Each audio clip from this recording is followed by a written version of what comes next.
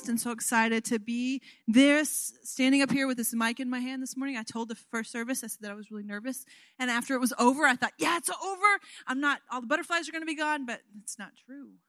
They're still right there and evident that, yeah, it's okay though. It's going to be good. Guys, really, it's so exciting to be up here this morning. I just have to shout out to my friends. I have some amazing and beautiful and wonderful friends that texted me this week and that sent me messages and sent me some Facebook posts and just said, we're praying for you. We believe in you. We believe that God's going to use you in a mighty way. And I just want to say thank you. Ladies, if you don't have a friend that supports you, that lifts you up, that encourages you, that challenges you, find that friend. Find those friends. Find those people that can surround you and do that for you. It's not in the sermon, but I thought you'd like it. So this morning, we're really excited to be here. But let me tell you something. I love being a mom. And guess what? My girls are sitting right up here. So I get to embarrass them today. Chad does it every week, or sometimes he gets to do it. And I think, man, that would be so fun someday to I'm going to get them. So I love you guys. They're awesome. So I am a mom. I have two beautiful, amazing, gorgeous, God-loving girls. They're 11 and they're 13, and they are so different.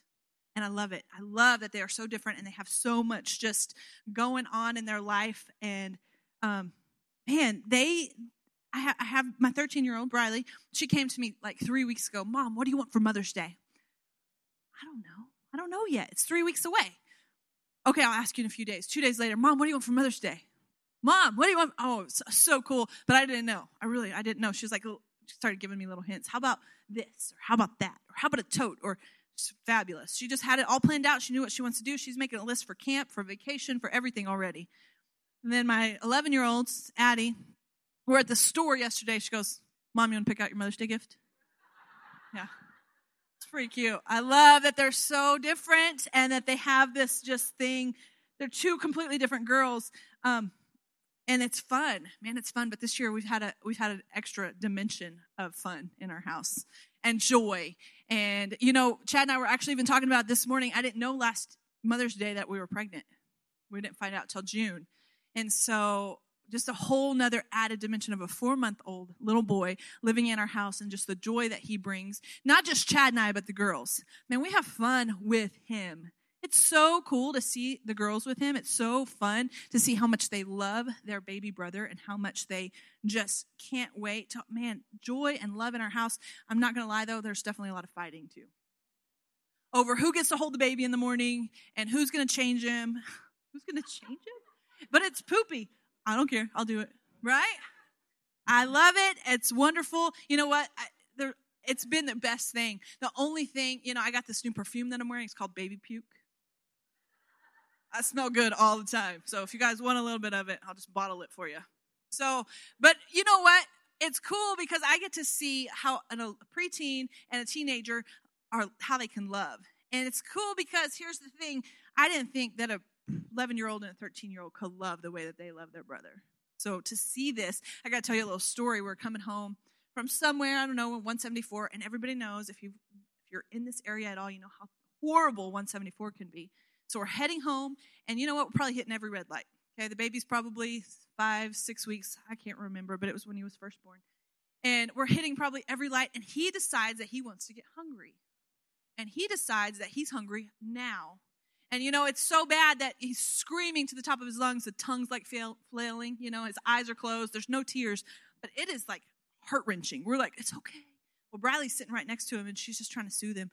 Baby, it's okay. Easton, we're going to be home in just a little while. I love you. Sissy loves you. It's okay. You're hungry. We'll feed you as soon as we get. She's just trying to soothe him, being so sweet, And so Chad and I are in the front seat, and Chad's driving, and he's like, hey, babe, why don't you?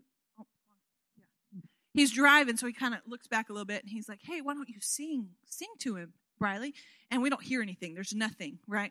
So then I look back at her, and tears just running down her face. As soon as she sees that we see her, though, it's like, I don't know what to do. She's sobbing, and she's so sad because she loves her brother so much, and she can't fix him, right? So sweet. That wasn't that so, my little 12-year-old girl at the time just loves her brother. And then so she can't sing because she's literally sobbing like that. And so we ask Addie, why don't you sing to your brother? And I look back at her, and she starts laughing. Yeah, I'm not kidding. She didn't want to sing in front of us. That's what it was about. Not that she was laughing at her sister or laughing at, right, Addie? Right? Because you love your sister. That's right. So as I was getting ready for this day and just preparing for this sermon and preparing for Mother's Day, I was praying, Lord, what do you want me to speak? What is the topic that you have for me to share for the beautiful people of Lifegate Church? God, put it in me. I want it to be something good. And you know what? The word that pops up is love. I'm like, no.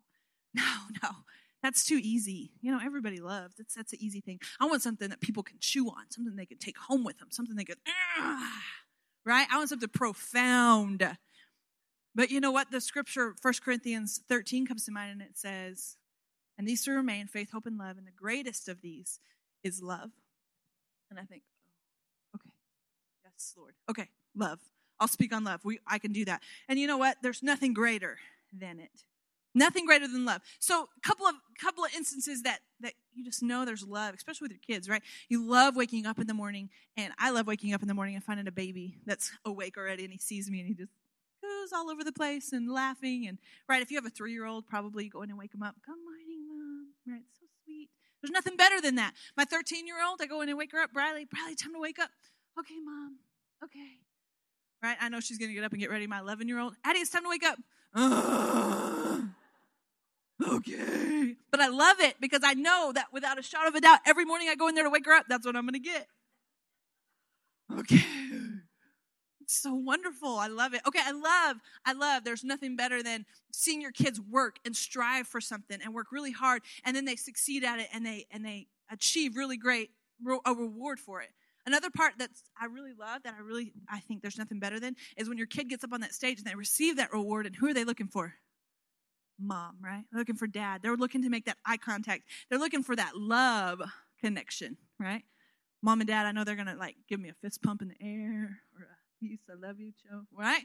We love our kids. Those are moments that we yearn for with our kids. And so as I was preparing, there's nothing greater than love. It says it in Romans 13:13.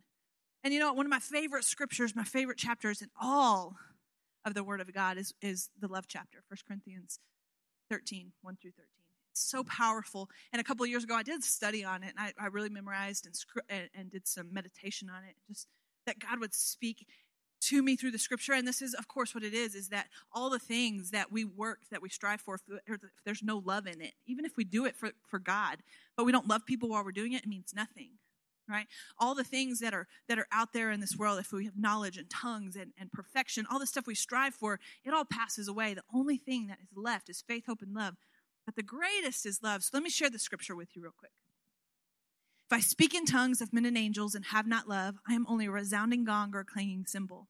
If I have the gift of prophecy and can fathom all mysteries and all knowledge, and if I have faith that can move mountains, but have not love, I am nothing. If I give all that I possess to the poor and surrender my body to the flames and have not love, I gain nothing. Love is patient. Love is kind. It does not envy. It does not boast. It is not proud. It is not rude. It is not self-seeking. It is not easily angered. Love does not delight in evil, but rejoices in the truth. It always protects, always trusts, always hopes, and always perseveres. Love never fails. But where there are prophecies, they will cease. Where there are tongues, they will be stilled. Where there is knowledge, it will pass away. For I know in part and I prophesy in part. But when perfection comes, the imperfect disappears. When I was a child, I talked like a child. I thought like a child. I reasoned like a child. But when I became a man, I put childish ways behind me. Now I see, but a poor reflection is in a mirror. But then we shall see face to face. Then we shall know him fully, just as I am fully known. And now these three remain: faith, hope, and love. And the greatest is love. Now, thanks, babe. I love that scripture. It's the love chapter. It's so good because you know what? There's so much depth in it. No matter what we have, no matter how strong we are, no matter how spiritual we are, no matter what we do to please God, if there's not love involved, it all passes away. You do it for nothing. It's for nothing. All that can remain is love. And so, my heart this morning is just to share that we love sincerely. As parents, it's easy to love our kids sincerely, deeply, intently, right? We can do that because they're our kids. But you know what, this morning, or our family, or our husbands, or our spouses, it's easy to love with a sincere heart. But in Matthew, Jesus says in 5:43 through 45, he says, there's a saying, Love your friends, hate your enemies. But I say, love your enemies, pray for those who persecute you in a way that you'll be acting as true sons of your Father in heaven. For he gives his sunlight to both the evil and the good and sends rain on the just and the unjust too. When we love sincerely, when we love deeply, when we love with all that is within us, amazing and powerful things can happen. Amazing and strong and powerful things can happen when we love sincerely. So over and over again, right, throughout time, throughout history, love has inspired songs. Love has inspired poems. The Beatles even said, all you need is love, right? We're good. Let's go. Amen. Right? No, but all you need is love was a song that someone wrote. We've even heard, right? Love makes the world go round. It probably doesn't make the world go round, but it can definitely make a lot of things go right. Love, sincere, deep, true love can make the world go right. So this morning we're going to love. We're going to love. And you know what? We use love in different ways, right? We love our spouse. We love our kids. We love our church. We love our people. We love our food. We love our shoes. Right? We love and we intertwine this love sometimes. We intertwine this word. And so a Sunday school teacher asked her 5-year-old class to bring something green that they love to church the next week. So next Sunday, they brought the usual green hats, the green sweaters, the green books. But in walks a 5-year-old boy with a big old grin on his face. And in walks his 4-year-old sister behind him with a green dress on. Right? So here we go with... We intertwine our love and how we love things and what we love. In the English language, that's how we use love. We just kind of use it all across the whole span of things that we love. But you know what? There's a word, and it's called agape. Agape love. And when we speak of agape, we speak of a deep, deep love of God.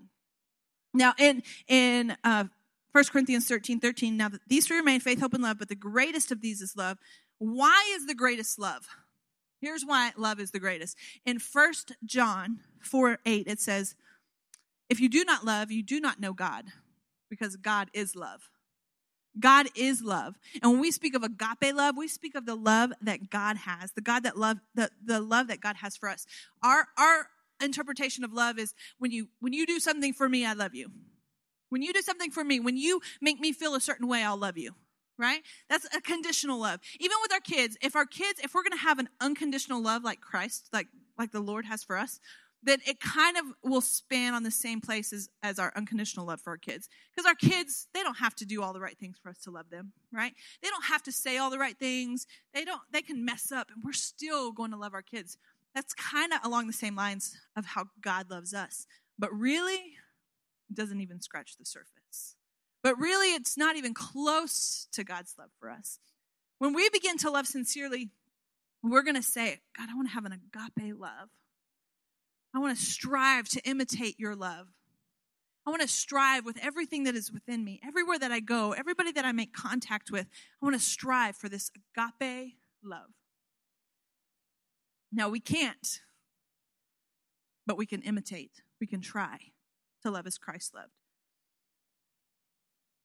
We can try to love as the Lord loved us. John 3:16, for God so loved the world that he gave his one and only Son, that whosoever believes in him should not perish, but have everlasting life. Romans 5:8, but God showed his great love for us by sending Christ to die for us while we were still sinners. God didn't say, as soon as you clean up your act, as soon as you say that you're going to love my son, then I'll give you, I'll love you back. No, he did it before we even knew that we needed him. He did it before we even knew. He loved us before we even knew we needed his love. Right? So here's what we're going to do is we're going to strive to love sincerely. We're going to strive to imitate the love of Christ. And the way that we do that is we say we're going to do it, number one. But when we do it, when we love sincerely, then three things kind of follow that. Okay? Number one is cling persistently. So in Romans 12:9-11, this is what it says. Love must be sincere. Hate what is evil. Cling to what is good. Be devoted to one another in love. Honor one another above yourselves. Never be lacking in zeal, but keep your spiritual fervor serving the Lord. So we're going to cling to what is good. There's two sides to every Christian life. We hate what's evil, and we cling to what is good. Now, when we cling, this is what we're going to do. We're going to be persistent. In spite of opposition, in spite of obstacles, in spite of someone throwing up their hand and saying, nope, I don't want any of that. We're going to cling to what is good. We're going to say, that's good. I'm standing on that. This is good in my life. I'm standing on this. Just like when they came to arrest Jesus in the garden, man, the first thing that Peter did was he pulled out a sword and he cut off the servant's ear. Well, Jesus said, put the sword away. He picked up the ear and he put it back on his face, on the servant's head. Put it back on his head. Face. I don't know. What's the ear part of? Face? Head? Mr. Chris? Okay, so we have an ear put back in place. But Jesus said, stop. Put it away. He put the ear back on. He's showing that he doesn't love when something goes wrong. He doesn't love just because something went wrong. He doesn't love by force. He doesn't love by fighting. But he loves just because he loves. And that's what we're to do. We're supposed to cling to what is good. In Jude 23, it says, save some by snatching them from the very flames of hell itself. But as for others, help them to find the Lord by being kind to them. But be careful that you yourselves aren't pulled along into their sins. Hate every trace of their sin while being merciful to them as sinners. So what's that saying? Hate the sin, love the sinner. Right? We're sinners. We have friends and family that are sinners, and we're to hate the sin, but to love them, to cling to what is good in them, to cling to what we've done good with them. You see, God has something good and extraordinary for every single one of us. Sometimes people would say, in my marriage, it's falling apart, and I just can't find anything good in it. There is something good in it. Find it. Man, my kids are driving me absolutely crazy. Find something good in them. Find something good in a relationship that has gone like off the rails, that you just can't figure out what it is. Find something good. Cling to that good. Because you know what? When we focus on our good, they will start to hear it. They will start to hear it. Even when at first, a spouse especially, I understand the processing of, you've got to process through the bad. You got to process through the things that are hard. Chad and I do it. Chad likes to process, let me just say. He likes to process. And I like to just push it down and say, I'm good. I'm going to the other room. We'll, talk about it later. But no, you got to process the bad, and you got to cling to the good. You got to find the good, and you got to say, this is the good, and this is what we're doing, and this is what's going to save us. And you know what? You may be hit with opposition. You may be hit with somebody saying, what do you want? Because you're focusing on the good. Hey, did you see that this happened today? I'm so excited what God has for us. What do you want? What did you do? Right? You may be hit with opposition. I don't want to hear that right now. Just quit talking to me. Press forward and cling to what is good. So we're going to cling. When we love sincerely, we're going to cling. We're going to hold on to. We're going to press in. We're also going to honor. We're going to honor much. Romans 12:10 says, be devoted to one another in love. Honor one another above yourselves. Have you ever met that person that knows how to work? They know how to put the foot to the grind, and they know how to get after it. Honor those people. Look at them and lift them up. You know what? I know a lot of people that know how to do that, and they're called LifeGate volunteers. We have some amazing volunteers here at LifeGate, and you know what one of our core values is to honor. We want to honor you. We want to honor the people that say, yeah, we're going to get in the trenches with you. We're going to get down here. We're going to get to work. And no matter how hard it is or how hot it is or how dirty it is or how stinky it is, we're going to get in there and we're going to do the work with you. We want to honor that. We want to honor the people that say, we're here to serve. We're here to do whatever you need. Honoring needs to come from pure motive. Philippians 2:3-4 says, do nothing out of selfish ambition or vain conceit, but in humility consider others better than yourselves. Each of you should not look only at your own interests, but also at the interests of others. Thomas Carlyle said, show me the man that you honor, and I'll show you what kind of man you are. When we enter in with a meekness, when we enter in with knowing who God is and what he has for us, when we enter in with knowing that God deserves honor and respect, then and only then can we honor somebody else. You have to honor others above yourselves. Put them above yourselves. Sometimes it's not easy, but the only time it's not easy is when you are considering yourself above them. When you're considering that you deserve to be honored or you deserve that role or that place, that's when it gets hard to honor somebody. So honor people. Put them in that place of honor. Number 3, we're going to serve passionately. Never be lacking in zeal, but keep your spiritual fervor serving the Lord. Romans 12:11. 1 Peter 4:10 says, each one should use whatever gifts he's received to serve others faithfully, administering God's grace in its various forms. Paul and Peter were saying, you've got something to do. You've got a work to be done. Do the work. Go after it. Do what needs to be taken care of. In Ephesians 2:10, it is God himself who has made us what we are and given us new lives from Christ Jesus. And long ages ago, he planned that we should spend these lives in helping others. We should spend our lives in helping others, serving passionately. See, God calls you to a service far beyond anything that you'd ever imagined. He's got something for you. He's got something for you to do. And Jeremiah 1:5 says, before I made you in your mother's womb, I chose you. Before you were born, I set you aside for a special work. When you hear special work, you may think, special work, pastors, preachers, teachers, those in the ministry, those are the ones who have the special work. But no, the Lord, that was spoken to Jeremiah as a prophet, but you know what? That's us. God designed you. He made you. He formed you for a special work. You know what? Sometimes we think, wouldn't it just be nice as soon as we receive the Lord that he would just catch us up into heaven and we can be in heaven with him, away from this broken world, away from this fallen world, away from all the hate and the things that go on in this world? Wouldn't it just be easy just to go? But no, the Lord has something for you to do. He has a special work just for you. He has people that need to be loved. He has people that need to be reached. And he's called you to do it.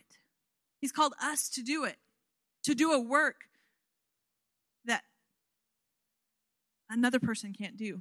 You see, Jesus was the perfect servant. He's a servant that we should strive to be like. He's the servant that we should say, oh, man, did you see how Jesus did that? Jesus went to the woman. He went out of his way to go to the woman at the well. He healed lepers. He gave his life for us. He washed dirty, nasty, stinky, dusty feet. What a servant. What a servant. And that's what we should do. We should serve passionately. And when we love somebody, whether they're our friend, whether they're our spouse, whether they're our coworker, whether they're our enemy, when we love somebody sincerely, then we're going to serve them passionately. We're going to serve them passionately, and we're going to do it without reservation. We're going to consider the needs of others. We're going to do it with gladness, and we're going to do it without reservation. We're not going to say, oh, they don't need me, or oh, they got all these other people around them, or you know what, they're too high up for me to serve. No, we're going to serve passionately, and we're going to step forward, and we're going to say, Lord, I want to love like I've never loved. I want to cling to what is good. I want to honor the people that I don't feel comfortable honoring because it makes me feel uncomfortable. Honor them anyways. I want to serve those around me passionately. I want to hold a door open with a smile, even when somebody goes, thanks. We're going to do it with an attitude of being grateful. We're going to do it with an attitude of loving, because you know what? When we begin to imitate the love of Christ, these things happen. And when we begin to imitate, all of us in this whole room, if we begin to imitate the way that Christ loves, as God loves, with that agape love, powerful and amazing things can happen. Good things begin to happen when we love sincerely. We're going to consider needs. We're going to consider the needs of other people around us.